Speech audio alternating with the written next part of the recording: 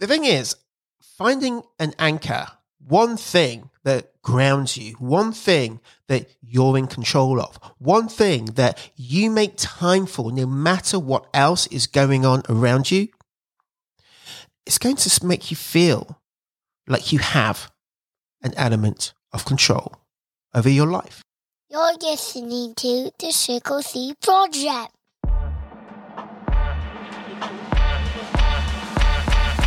Welcome to the Triple C Project, the podcast that helps you gain clarity, boost confidence, build courage, so you can live life lit. I'm your host, Ryan Spence, the big law dropout, life coach, author, speaker, lover of hoodies, hip-hop, and big, hairy, audacious goals. If you're tired of living the life you think you should want and ready to start living the life you do want, this podcast will help you get from where you are to where you really want to be.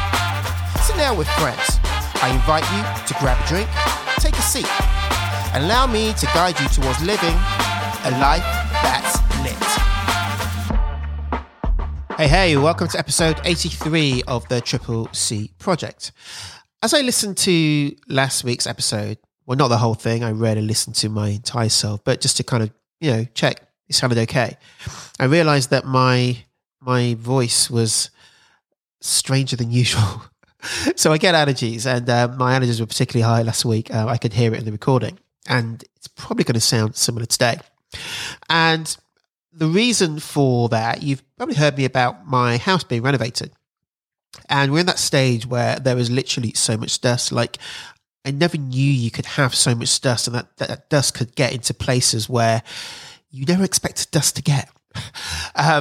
And we've been living through that, and in the end of the weekend, we just bit the bullet and decided to move out for a couple of weeks. And thankfully, my parents live nearby, so they've got the space, so we've gone to stay with them while the main work is done inside, because there is so much dust, and that's really what's heightening my allergies and making me talk like this. So if you ever meet me in person when all this is done, you realize that this isn't really what my voice sounds like. But I wanted to just share that, because even I was listening to it thinking, dude, your voice sounds really, really weird.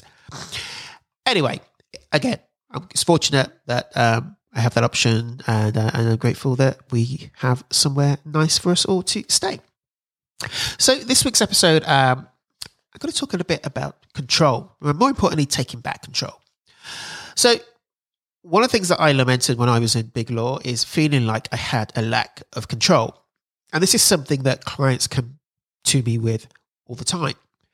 Feeling that everything is out of their hands, that everybody else is taking from them, that they are responding to everybody else's demands, but they never really feel in control. It's being compared to being on a runaway train, or being on a hamster wheel which you're running on and can't get off. You keep moving without any intention, and you don't really feel you have any control about where you're moving to or what it is that you're deciding to do. And this is hard, this is frustrating, and this is what can lead you to burnout, lead to you feeling miserable, feeling unhappy, the way that I did.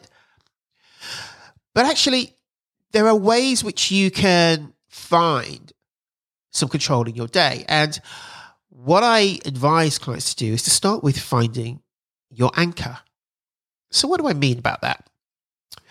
Well, let me first talk about what it's like when you don't have an anchor. So I would frequently have days in big law where my day would start like this. I'd literally wake up, bleary-eyed, look straight to my phone to check emails to see what had happened overnight. And instantly that would raise my anxiety and my stress levels before I'd even got out of bed. And I would already be in my mind thinking about what I needed to do and who I needed to respond to and how to deal with a particular situation. So I didn't even have any time to myself in the morning. I literally was on the go before I'd even stepped foot out of my bed. I was instantly thrown into other people's agendas and consistently felt like I was playing catch up throughout the day. Because I didn't have an agenda, I didn't have an anchor, I literally just felt I had to get up and do whatever was expected of me. And it was only as I came towards the end of my time that I started to intentionally plan things into my day that brought me joy, that made me happy, things that were just for me. So when clients come to me and complain that they don't have control, that they want control, and they feel like their life, their day, their week just isn't their own, they often are wishing for this distant future, this vision in the future of a life where they'll have complete control of everything. But wishing your life away is not the way to solve it. There's actually an easier and more effective way, I find. And the question to ask yourself is, how can you get that control now? Now, we all have external pressures, things that are outside of our control. This isn't to dismiss any of that. And we should recognize when there are things that are out of our control and just figure out how we want to deal with those, how we choose to accept those. My AAA framework, acknowledge, accept, adapt. But there are certain things that are within our control. We can control how we react to certain things. We can control how we respond to certain things. We can control what boundaries we implement and what boundaries we maintain. So it's finding how you can get that control now. That's the way to start to reclaim some of your life back, some of your day back, some of your week back, and to almost slow yourself down so you don't feel like you're always on this constant treadmill, this continuous hamster wheel with no intention, without really knowing where you're going, just basically doing whatever external pressures, external demands require you to do. Because in this fast-paced hustle of the corporate world, it's normal to think that you don't have control. You just have to do what you're told to do at any given time. As soon as that email comes in, you respond to it. As soon as that phone rings, you pick it up. As soon as your partner walks into your office, you drop everything you're doing to listen to what they have to say. That's kind of the expectation. That's the conditioning. But what if you could have some control? What if you could find at least one thing where you could have and feel like you had an element of control?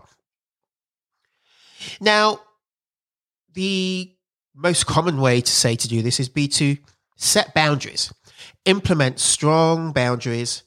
And look, I eulogize about that too. Boundaries are important. It's important to be able to say no, to protect your own well-being, to protect yourself, to protect your space. But for someone like I was, who is in it, who's in the midst of it, who has always felt like they are on this treadmill, like they are on this runaway train, cannot see a way out, is literally just going and going and going, and is basically succumbed to this condition that they've had for all, if not the majority of their life. Telling them to set boundaries, telling you to set boundaries, to stop people pleasing, to stop jumping to the beat of your boss's drum, or when your boss says jump, to stop asking how high, to simply just take on everything that's thrown at you and never say no. The idea of starting with setting boundaries is terrifying, and quite frankly, it just seems like an impossibility. It seems like a madness to tell somebody who is used to waking up, looking at their phone, going to the office, being there all day into the dead of night, maybe making it home to sleep before getting up and doing it all again, and never feeling like they have any time for themselves, to say, yeah, you know what you should do? You should set boundaries. That's not going to fly. That isn't going to work for them. So what can you do instead? If the idea of setting boundaries is too big for you, is too large for you, and seems impossible and terrifying, what can you do instead to start to take control? So I like to take a step from my courage stacking concept that I talk about in my book, The Triple C Method. And when you're feeling like you have no control, when you're feeling like you're on that hamster wheel, continuously running and unable to get off, here's what you can do. Ask yourself this question. What's the smallest step you can take to begin to gain control? We're not talking about a big, boundary. We're not talking about telling your boss no when they come in to give you more work. We're not telling you to simply log off at 6 o'clock and walk out the door. All of those things are going to feel too big, too heavy for you right now. So what's the smallest thing you can do? What's the smallest step you can take? And I had this with a client recently, and again, they were feeling like they didn't have control. They were always at the beck and call of other people. And the thing that I asked them was, what's your anchor? What's your anchor?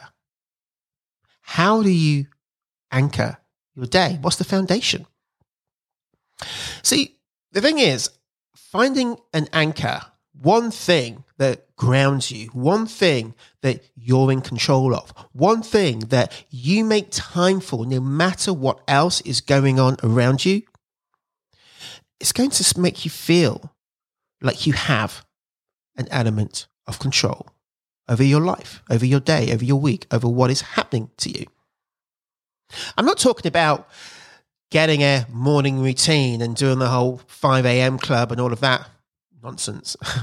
I mean, that's too involved, and that's been done to death, and that doesn't work for everybody. Not everybody wants to get up at 5 a.m. I mean, some people don't even get in till 5 a.m. If you're in some of these careers or on some of these deals at times.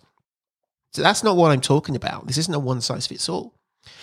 What I'm talking about is one thing, one practice that's yours, that you choose intentionally, and that makes you feel, if no matter what else is happening throughout the day, I have control of this one thing, of this particular moment in time.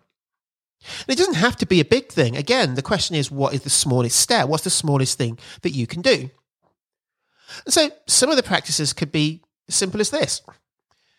When you go to get your coffee in the morning, if you still commute to the office, or whenever you get your coffee or whatever it is that you drink in the morning, instead of rushing in, paying for it, grabbing it to go and getting out the door to take it back to your desk, what if you took the time to just sit in that coffee shop and enjoy your coffee? Not reading a book, not listening to a podcast, not looking around, not scrolling Instagram, but just sat. Maybe you look out the window, find a nice spot, and just enjoy your coffee for 10 minutes. Notice the smell. Notice the temperature as it hits, the cup hits your lip. Notice the taste as the black nectar just rolls along your taste buds. And just savor that moment. And make that your anchor for the day. No matter what else happens, that's what you're going to do each day. That will ground you, that will give you that space, that will be your anchor. Meditate. Meditation can be your anchor. Maybe rather than reaching for your phone first thing in the morning as soon as you wake up, you take some time to meditate. Maybe you lay on your back. Maybe you just sit up in your bed and you close your eyes and you just notice your breathing. Just focus on your breath. Could be for 2 minutes, 5 minutes, 10 minutes. But notice that shift as you take a moment for your day, for yourself in your day, as you carve out that time to just be and not do. Maybe you just say 10 minutes, but you split it throughout the day, and you take a minute throughout the day and you set a reminder so that when that reminder goes off, that's your cue to take 60 seconds to just stop what you're doing and focus on your breath. And if you're going to get interrupted in your office, maybe your alarm goes off and that gives you a cue to kind of go and sit in the loo or sit in an empty conference room or go for a walk and do a walking meditation, whatever it takes to give you that sense of control, to give you that anchor. Read for pleasure is another one.